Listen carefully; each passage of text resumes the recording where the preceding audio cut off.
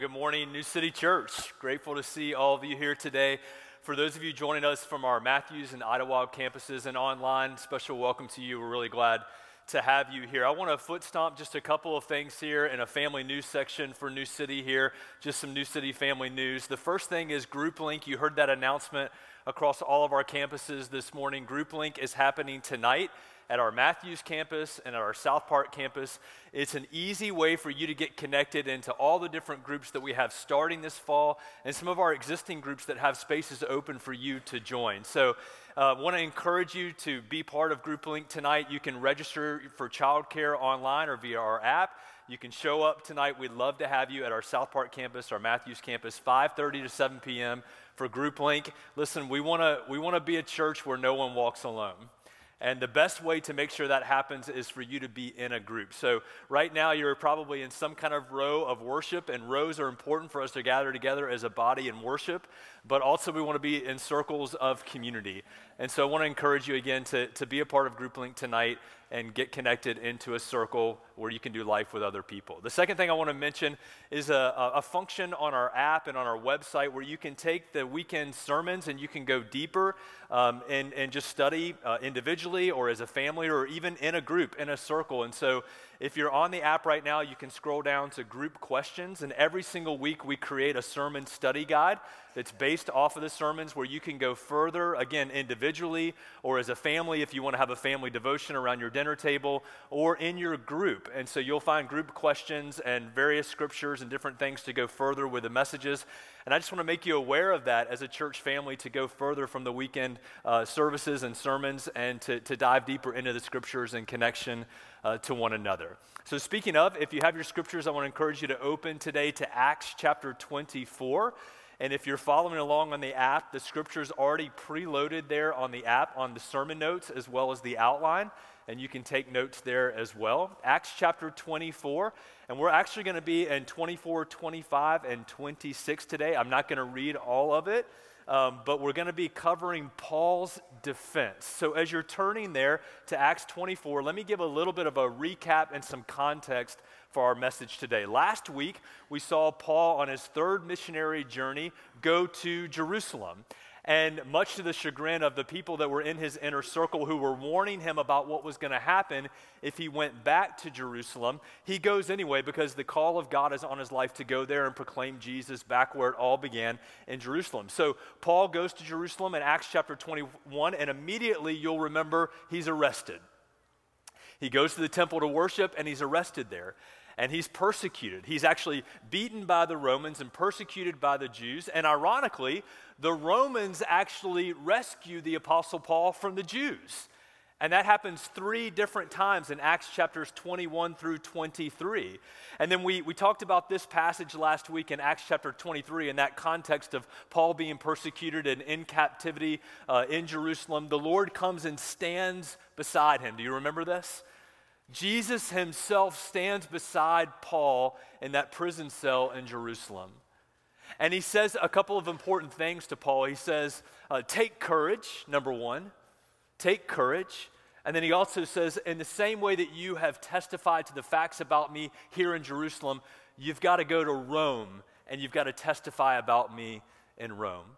And we talked about last week, again, just by way of recap, as Paul went to Jerusalem and the Lord stood by him there, that Jesus gave him courage, told him to take courage from himself and his presence. We talked about the fact that when the Lord God says to Joshua in Joshua chapter 1, be strong and courageous, Joshua, because the Lord your God is what? He's with you. So God doesn't say to Joshua or to Paul here, just bow up and just find strength within yourself. That's not where courage comes from. Courage comes from knowing that Jesus stands with you. And so you take courage from Jesus. If you're a Christ follower today, the Lord is with you. And you take your courage from Jesus who walks with you, never to leave you, never to forsake you. And that's the first thing Jesus says to Paul here on this in this prison cell on this dark night. But secondly, he says, in the same way that you've testified about me here in Jerusalem, the same way that you followed the purposes for your life and your ministry here in Jerusalem, you're not done yet. I've got more for you. And you're actually going to go all the way to Rome and testify about me in Rome. In other words, Jesus gives Paul, and for many of you today, you need to hear this word. He gives him a vision for his life and his future. This isn't the end, Paul, Jesus says. And if you're here today and you've got breath in your lungs, which I think all of you do, you're able to fog a mirror, God's not done with you. There's something that God has for you because this is the day that the Lord has made. And so the call in our life is to rejoice, to be glad in it, and to live it to the fullest. We're not promised tomorrow, beloved. We're not promised tomorrow. This is the day, and God's got something for you. That's the simple message that Jesus gives to Paul, and I believe he gives to each of us. So out of that, Paul is rescued in a miraculous way, again, by the Romans, by being incarcerated, by being held in captivity. And the very next day, the Bible says in Acts chapter 23 that the Jews continued to persecute Paul and to try to find a way to end his ministry and his life. But before we get there, let me give a little bit of context and timeline. Because if you're just joining us, we've been walking through the book of Acts, and the Gospel of Luke and the book of Acts go together. They were written as one narrative by Luke. And they're meant to be not only a display and understanding of the life and ministry of Jesus, but also in the book of Acts, they're meant to be a display and an understanding of the advent of the local church, the New Testament church of which we're a part of today. So simply put, the book of Acts is about the expansion of the kingdom of God through the local church. And it begins with an event called Pentecost, which happened somewhere around 30 AD. We know this historically. So if you're charting this out or you're trying to understand where we are in the timeline, let me give a little bit of context before we jump back into the passage. Around 30 AD was Pentecost. Around 33 AD was Paul's conversion. He was Saul. He became Paul later on, but became known as Paul, his Roman name. He's converted to Christ somewhere around 33. And then about 14, 15 years later, he begins his first missionary journey, which is recorded in Acts 13 and 14. We studied that together. It's online. You can go back and listen to that message. That happened somewhere around 47 or 48 AD. And then after that, there's a second missionary journey, and that happens in 49, 52, and then a third missionary journey, which happens between 52 and 57. And then when we get to Jerusalem, where we are in our passage today, we're somewhere around 57 AD. So for those of you who are historians and you want a timeline, that's where we are in the timeline of history. Somewhere around 57 AD, Paul is in Jerusalem. He's been held in captivity, and now he's going to give his defense in front of a couple of different people, and that'll be in our passage today. But before we get there, let me give one more piece of context that's really interesting, and I don't have the time to get fully into this today, but it's a very curious story within the story of the Apostle Paul that takes place in the second part of Acts chapter 23. So I mentioned that he's in prison. The Lord has rescued him and spoke to him and said, your life isn't going to end here. There's going to be more for you, Paul. But the very next day, the Jews are at it again trying to end his life. And the Bible says that there's actually a plot to murder Paul that takes place at the second part of Acts chapter 23. And it's made by 40 plus different people who make a vow that they're not going to eat or drink until Paul is dead. So go and read this for yourself. The end of Acts chapter 23, a plot is made, a conspiracy, if you will, among 40 plus different Jews who say, we're not going to eat or drink until Paul is dead. They're serious about this. They want to end his life and his proclamation of Jesus. And here's what's really interesting. We don't know anything about the Apostle Paul's family. Nowhere in Scripture is anything recorded about his family except for right here in Acts chapter 23. And it's one verse, verse 16. If you're following along, look at it with me. The son of Paul's sister heard about their ambush, so he went and entered the barracks and he told Paul.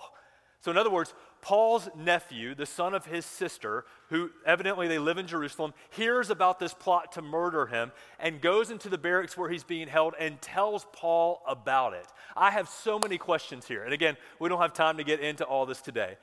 But I wonder, was his family, had they converted to Christ? We don't know. Was Paul's family a part of the religious hierarchy? I mean, were they in the inner circles?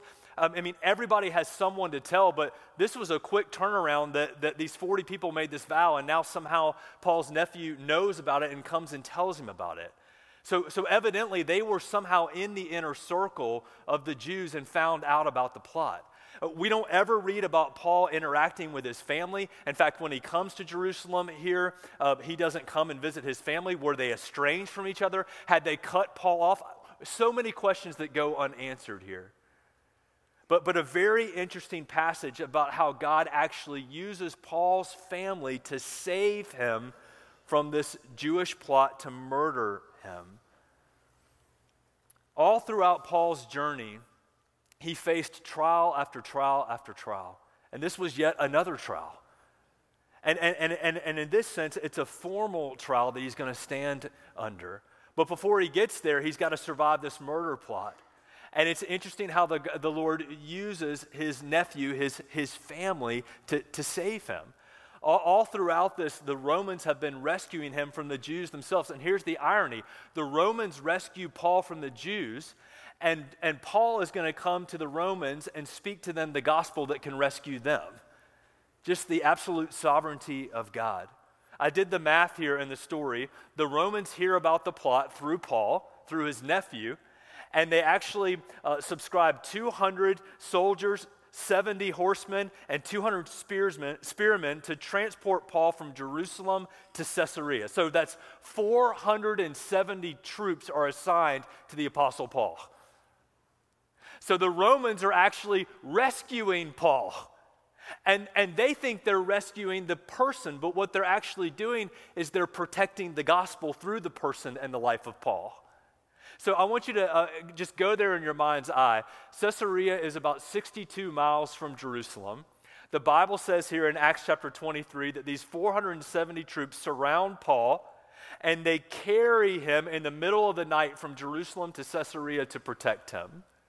And every step of the way, what's really happening is that God is using the Romans to protect the gospel through the life and the ministry of Paul. So he arrives safely in Caesarea to stand trial before various people, and we'll get into that in just a minute. But I wonder, before we get into the trial of Paul, I wonder what happened to those 40 people. You ever thought about that? They made a vow not to eat or drink until Paul was dead. I wonder if they broke that vow because Paul's still alive. God protects him, brings him to Caesarea where he's going to stand trial. So let's jump into the passage there, Acts chapter 24 through 26. There's 3 different testimonies that Paul is going to give. I can't get into every single one of them, but what I want to do today is give you an overview of Paul on trial, and I hope that you'll go further in your own study. Again, use those study guide questions that are online or on the app to go further on your own. Paul is on trial here before 3 different people, and so I want to talk about the 3 people that Paul gave testimony before and just give a little understanding about what he was communicating about the gospel as he's on trial here. The first person is a person named Felix. And you'll read about Paul's testimony and being on trial before Felix in Acts chapter 24. Felix was the governor, the Roman governor of Judea. He had been put in that position somewhere around 52 AD, and he's in that position until somewhere around 59 AD. So about 7 years, Felix is the governor of Judea, this province of the Roman Empire. We don't know a whole lot about Felix, but historians agree on this. It's not in the Bible here, but these are my words. Felix was a bit of a goofball. He was a bit of a goof. He's not a great leader. He's got a very poor relationship with the Jews, the very people that he's supposed to be governing over, and he's prone to corruption. And we're actually going to read about that in the narrative here in chapter 24 as Paul is on trial before him. He wants a bribe to actually free Paul. So he's prone to bribe taking. He's a very corrupt leader. And the Jews find this, an opportunity to go and to make their case before this person, Felix, and hopefully be able to convict Paul and kill him and to end his ministry. So they send a contingency in Acts chapter 24 to go and make their case before Felix that Paul has committed a crime of inciting violence and a riot, and all this isn't true at all, but they send a group of people to go and make this case and this trial before Felix. And so what you're going to see in Acts chapter 24, and again, we can't get into all of it, but when you read it for yourself, you'll see this. The Jews send a couple people from their council, and namely, they send a spokesperson named Tertullus. And I don't know if you've ever heard of him before, but he was a spokesperson for the Jewish council. He's a very gifted attorney. And so what we see here in Acts 24 as Paul is on trial before Felix is Tertullus speaking for the Jews, and Paul himself speaking for himself, of course, representing himself. And what you have is these two prize fighters, Tertullus and the Apostle Paul, going at it with each other. And spoiler alert, Paul wins. Kind of. He wins, but Felix doesn't release him. So imagine being on trial for your life, and you win the court case, you win the trial, but you're not released. Felix chooses not to release Paul even though he doesn't convict him. And he doesn't release him because he wants money. So even though the Bible says that he can't find any reason to hold on to Paul, he doesn't release him. Now think about that. Because Paul has now been incarcerated in captivity in Caesarea for almost 2 years as he stood on quote-unquote trial before Felix and before the council people that have come from Jerusalem. And he's been found not guilty, but he's not released. And what Felix says is, don't you have any friends, Paul, that could come and give me some money? If you just give me some money, I'll let you go. And I think this is a very important thing to notice in the passage here as Paul is on trial before this first person, Felix, that nobody comes. All it would have taken is one of Paul's companions, one of his friends, Silas or Luke or Titus or Timothy or anybody in his inner circle to come and to pay some money to this corrupt leader, Felix, and he would have been released. But no one comes. And it's not because they don't love Paul, it's because they're afraid for their own lives. Nobody comes to speak up for Paul or to offer money. Last week we talked about how, everyone watch this, we talked about how loneliness is oftentimes the companion of faithfulness. Some of you are lonely in here today.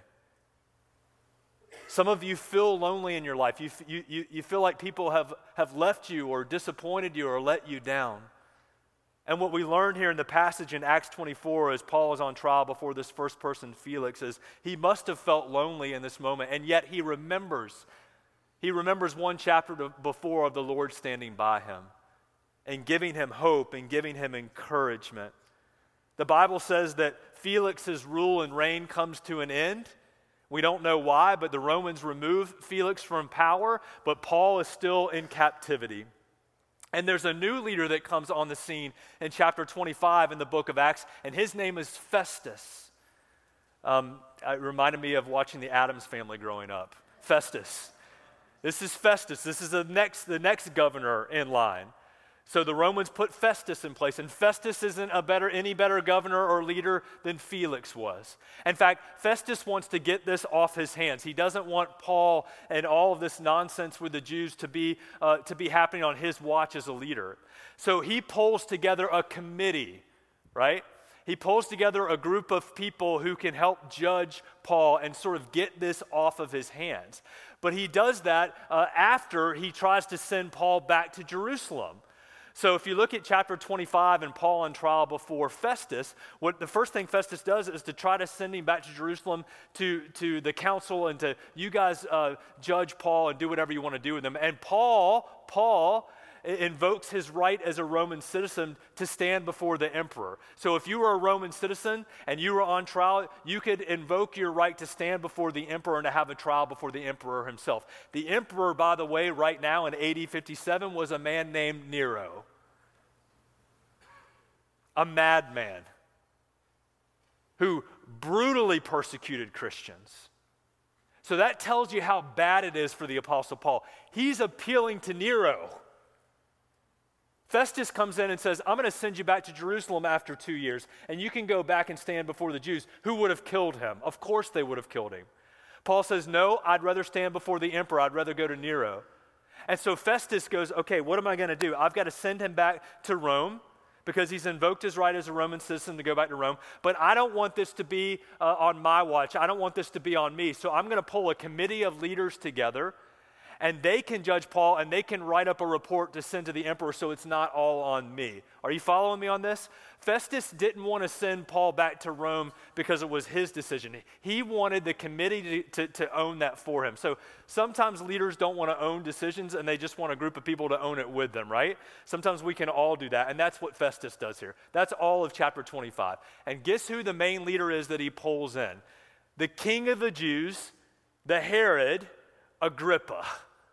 And we're going to read all about Agrippa in chapter 26. He's the third person that Paul is on trial before. So there's Felix, there's Festus, and now finally there's Agrippa. Agrippa is the king of the Jews. He's the great-grandson of Herod the Great, the Herod that was in charge when Jesus was born. And they all have one thing in common, all the Herods do. They're all corrupt. And they're all puppets in the hands of the Romans. They're actually put in place by the Romans to rule and to reign over the Jews and to keep them under control. And so Agrippa is not unlike his father and his grandfather and his great-grandfather. In fact, Agrippa, this is Agrippa the second that we're reading about here, was actually the last in the line of the Herods. He dies around 100 AD, and with him the Herodian empire or kingdom or reign or rule ends with him. So Herod Agrippa in Acts chapter 26, verse 1. Are you guys with me? I know this is a lot. But this is really important. Because Paul is standing on trial not for himself, but really for the gospel. And in this final person that he's standing in front of, Agrippa, he's going to make his formal defense before not only Agrippa, but all the people that are gathered. And here's the key verse. Look at Acts chapter 26, verse 1. As he stands before Agrippa here, this committee that Festus has gathered together on trial, Agrippa says these words. He says, "You have permission to speak for yourself." Agrippa says to the Apostle Paul, "You have permission here on trial, Paul, to speak for yourself." And that's all the permission that Paul needed to begin to make his formal defense and to begin to talk about Jesus. Paul doesn't miss the opportunity here in making his defense to not defend himself, but to defend Jesus and the hope that we have in Christ. In fact, in Acts chapter 26, turn there with me if you haven't already. This is Paul's formal defense. So all of these other defenses are informal trials before Festus and Felix. This is actually his trial where he's giving his formal defense. And it's also the longest speech that Paul gives in the entire book of Acts. It's recorded right here in Acts chapter 26. And it's the last speech that's recorded by Luke in the book of Acts from the Apostle Paul. And so he gives this long and formal speech about his ministry and about life in Christ. I wrote here in my notes, I would have taken the opportunity if it were me, and I've been in prison now for almost 3 years, falsely accused, standing before people like Felix and Festus who were completely corrupt, and now standing before another corrupt leader. I would have taken the opportunity, if you asked me to speak, to say, this whole system is corrupt. All of you are corrupt. You should be ashamed of yourselves. Let me talk to you about the way I've been treated and mistreated, the way I've been misunderstood. I've lost 3 years of my life rotting in this prison cell because of all of you people, but we don't read any of that from the Apostle Paul. I would have taken the opportunity to defend myself. Paul takes the opportunity here in Acts chapter 26 to defend Jesus, to defend the gospel itself. In fact, 2 major themes, and if you're taking notes, maybe write these down. In Paul's formal speech, his formal defense here in Acts 26 before Agrippa and before all the people, because in a trial, a formal trial of which this was, it was a public setting.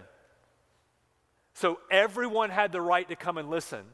And the Bible says that there was a large group of people who had gathered that day to listen to Paul. And Agrippa says, you can speak freely, and Paul doesn't miss the opportunity to speak about Jesus and defend Christ. And there's 2 major themes in this defense. The first, Paul says, your absolute hope, our hope, is in Christ alone. Hope is only found in this world through Christ. In fact, the word hope is mentioned 3 times in Paul's formal defense here in Acts chapter 26. Don't you think that's curious? This is a person who's been in prison for almost 3 years. Because of the corruption of different leaders and different people, has been falsely accused, who's lost 3 years of his life, who's in chains, and yet he's talking about hope. You know, hope can't be locked up. Hope can't be held captive in our hearts. For those of you today who are facing circumstances that seem hopeless, or you're in a relationship or a job, or you look at your bank account and it seems hopeless, our hope as Christ followers is not found in our circumstances or in people or in relationships or in a job or in our bank balance. Our hope is found in Christ alone. Hope can't be held captive. In fact, Paul says later on to the church at Thessalonica, one of the churches that he started in the second missionary journey, we even grieve differently as Jesus followers. We grieve just like everybody else when we experience loss in this world, but we grieve with what? With hope. 1 Thessalonians 4:13. We grieve, but we grieve with hope.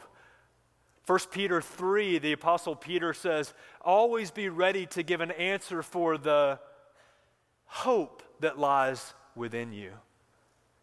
As Christ followers, we are people of hope because our hope is not placed in the temporary things of this world that are fleeting and fading away. Our hope is found in Christ alone. So as Paul is making his formal defense before Festus and Agrippa and all the people who have gathered that day in Caesarea, he talks first and foremost about hope. And again, he mentions that word 3 different times. But here's the second major theme in Paul's defense here in Acts 26. It's that Jesus and following Jesus as a Christian is actually the fulfillment of all the Jewish laws and promises. In other words, one of the things that Paul wants to communicate here is that by being a Jew, it's actually led him to follow Jesus. Now remember who he's talking before, Agrippa, the king of the Jews. And so as he makes his defense before Agrippa, he says, now you know, Agrippa, I grew up Jewish. And I actually consider myself to be fulfilling all the Jewish promises and laws by following Jesus. Because you may not realize it, but Jesus was Jewish, and he was the fulfillment of all the Jewish laws and promises. All of the scriptures can be summarized through the life and the person of Jesus. And that's what Paul wants to communicate here as he has a platform literally to give a defense. He doesn't defend himself. That's what I would have done. Maybe you would be tempted to do that too. And all the bad things that had happened to him. He doesn't talk about any of that. He talks about what's happened in him and through him because of Christ. Isn't that beautiful? Isn't that something for each of us to pay attention to today in our own circumstances in life? Some of you feel stuck right now. Some of you feel like you're in captivity right now in a job or a circumstance or a situation that you want to change. And maybe you're pleading with the Lord for it to change. And that's a wonderful prayer. Paul himself pleaded that the thorn in his flesh would be taken from him. Nevertheless, though, the Lord says to him, my grace is sufficient, right? Even though I'm praying that this would be taken away, my grace is sufficient. And my power is made perfect, the Lord reminds Paul, in your what? In your weakness. So Paul says, I'm going to boast even more of my weakness in 2 Corinthians 12. And we see that happening here in his defense. He's boasting about Christ and even his chains. He's talking about that as pointing to the hope that he has in Christ alone. If you're taking notes, maybe write this down. This is the formal outline. Those are the two themes, hope in Christ and the fulfillment of all the Jewish laws and promises is Jesus. But Paul actually walks through, as you would imagine he would do as a good attorney, as an expert in the law. He walks through a very logical and rational defense of understanding why he follows Jesus. And here it is. Verses 4 through 11, he talks to Agrippa and all the people in his defense. He says, I want to talk about my life before Jesus. And please go read this for yourself. Verses 4 through 11, Paul talks about, here was what my life was like before Christ. I was very religious. I was a zealot, in fact. I was very energetic about persecuting people who followed Jesus. In fact, I would approve some of their persecutions and even their murders. And he uses this phrase in verse 11, that I had a raging fury against them. In other words, what Paul says, before Jesus, I was an angry person. Anger is almost always linked to control. So if you find yourself struggling with anger, I would encourage you to ask yourself the question, what am I trying to control? Whom am I trying to control? Paul says, I was trying to control all these Jesus followers who were talking about the way, the truth, and the life in Christ. I was persecuting them. I was trying to stop them. And I was filled with anger and rage because I couldn't control them. But then he says, Jesus got a hold of me. He talks about his calling and his conversion in verses 12 through 18 in Acts chapter 26. He says, I was on the road to Damascus, persecuting another group of people. I was being applauded by the council for my work and my persecution. And Jesus stopped me in my tracks and said, Saul, Saul, why are you persecuting me? You know, sometimes, beloved, God has to stop you to save you. Jesus had to stop Saul in his tracks in order to get his attention and to turn his life around and to save him, to show him that he was in fact the way, the truth, and the life. For some of you right now, the work of the Lord in your heart and your life is he's trying to stop you in order to rescue you, to save you, to show you a better way, to save you from your rage and your fury and your control, and instead to release that to him. Paul says, Jesus changed my heart, he changed my life, and he gave me a calling to tell other people about the way, the truth, and the life through Christ. And then thirdly, he says here, in giving his outline of defense, Agrippa, all I've done with my life, verses 19 through 21, is to try to be obedient to this calling that Jesus gave to me on the road to Damascus. This same light that I saw, I want to share with other people, the light of Christ, the light of the world. I've been obedient. I haven't been disobedient. I've just been fulfilling what God has told me to do. And then he says this is my last stand, if you will, verses 22 and 23, that God's been with me, helping me all along the way. Verse 22, to this day I've had the help that comes from God. Underline that in your Bible or highlight it on your phones. To this day I've had the help that comes from God. This is an only God statement that Paul makes here. In other words, all of my ministry and all of my life has been nothing but an evidence of the help of God, the presence of God. It's a miracle story, Paul says, and I rest my case on this, that I'm serving the one who was resurrected from the dead. And because he was resurrected, we have life and light, and other people have life and light. And Paul says, I rest my case, I rest my life, I give my defense, and I finish right here. I rest in the resurrection. That because Jesus was resurrected from the dead, our people, Agrippa, the Jews, and also all people, all the Gentiles, have hope in this world. Paul finishes his defense here in verse 23. And in verses 24 and following, Festus speaks up. Remember, Festus is the one that's convened this committee because he wants to get it off of his hands before he sends Paul to Rome. Paul finishes his defense here, a wonderful defense, very articulate, pointing to Jesus. And Festus says in a loud voice, verse 24, are you out of your mind, Paul? You have lost your mind. All of your great learning has caused you to lose it. You've lost it. And Paul says, oh, no, I'm not out of my mind. I'm not out of my mind. In fact, I've never been more sound in my thought. I've never been more at peace in my heart. I'm simply testifying to the things that God has done. And then he says this, if you're following with me, look at verses 25 and follow in Acts chapter 26. He begins to address Agrippa. Agrippa knows what I'm talking about. Festus, you don't know because you didn't grow up learning the Jewish laws and customs, but Agrippa, you did. You're a Jew just like I'm a Jew. You know all the promises and the laws of God and the fulfillment that God wants to bring to them. You know this, Agrippa. Don't you know the law of Moses and the prophets? Do you not believe, Agrippa? And we'll finish right here. Agrippa says, verse 28, what, do you want me to be a Christian? In such a short time, Paul, would you persuade me to be a Christian? And Paul says these words famously. Let's finish here, verse 29, Acts chapter 26.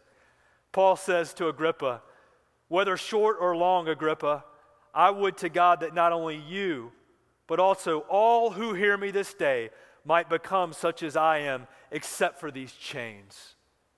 Now remember, amen is right. Remember the setting. It's a public trial. All kinds of people have gathered to hear Paul. And Paul says, not only you, Agrippa, but every single person that hears my voice, I want each of you to be like I am. What is Paul saying? I want you to be a Christian.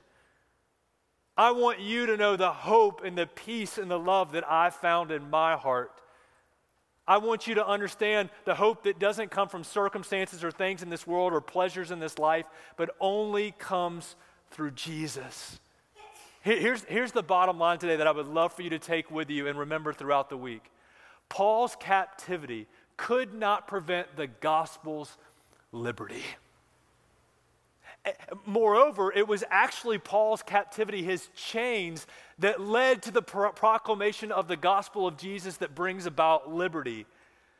There's only one thing in this world that gives us absolute liberty, and it's freedom in Christ. So the irony here is that as Paul is in chains for 3+ years, it's actually giving him platform after platform after platform to proclaim the gospel that brings about liberty and freedom.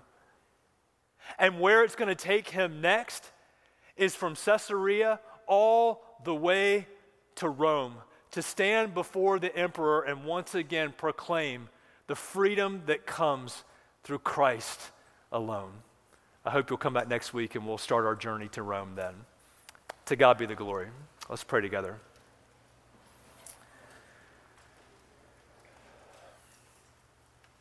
Father, Son, Holy Spirit, we're so grateful for your work in our lives. We're so grateful for your word that encourages us, corrects us, reveals truth to us, and encourages us in the hope that we find in you, Jesus. So I pray today for each of my friends that you would give them hope that only comes from you. Not through their circumstances, through the situations that they're facing today or tomorrow, whatever's facing them this week, that they would have the hope and the assurance that comes from you alone, Jesus, hope in Christ. Give us the wisdom today to know what you're speaking to us through your word. And now give us the courage to obey. It's in Christ's name that I pray this. And all God's people said together, amen, amen.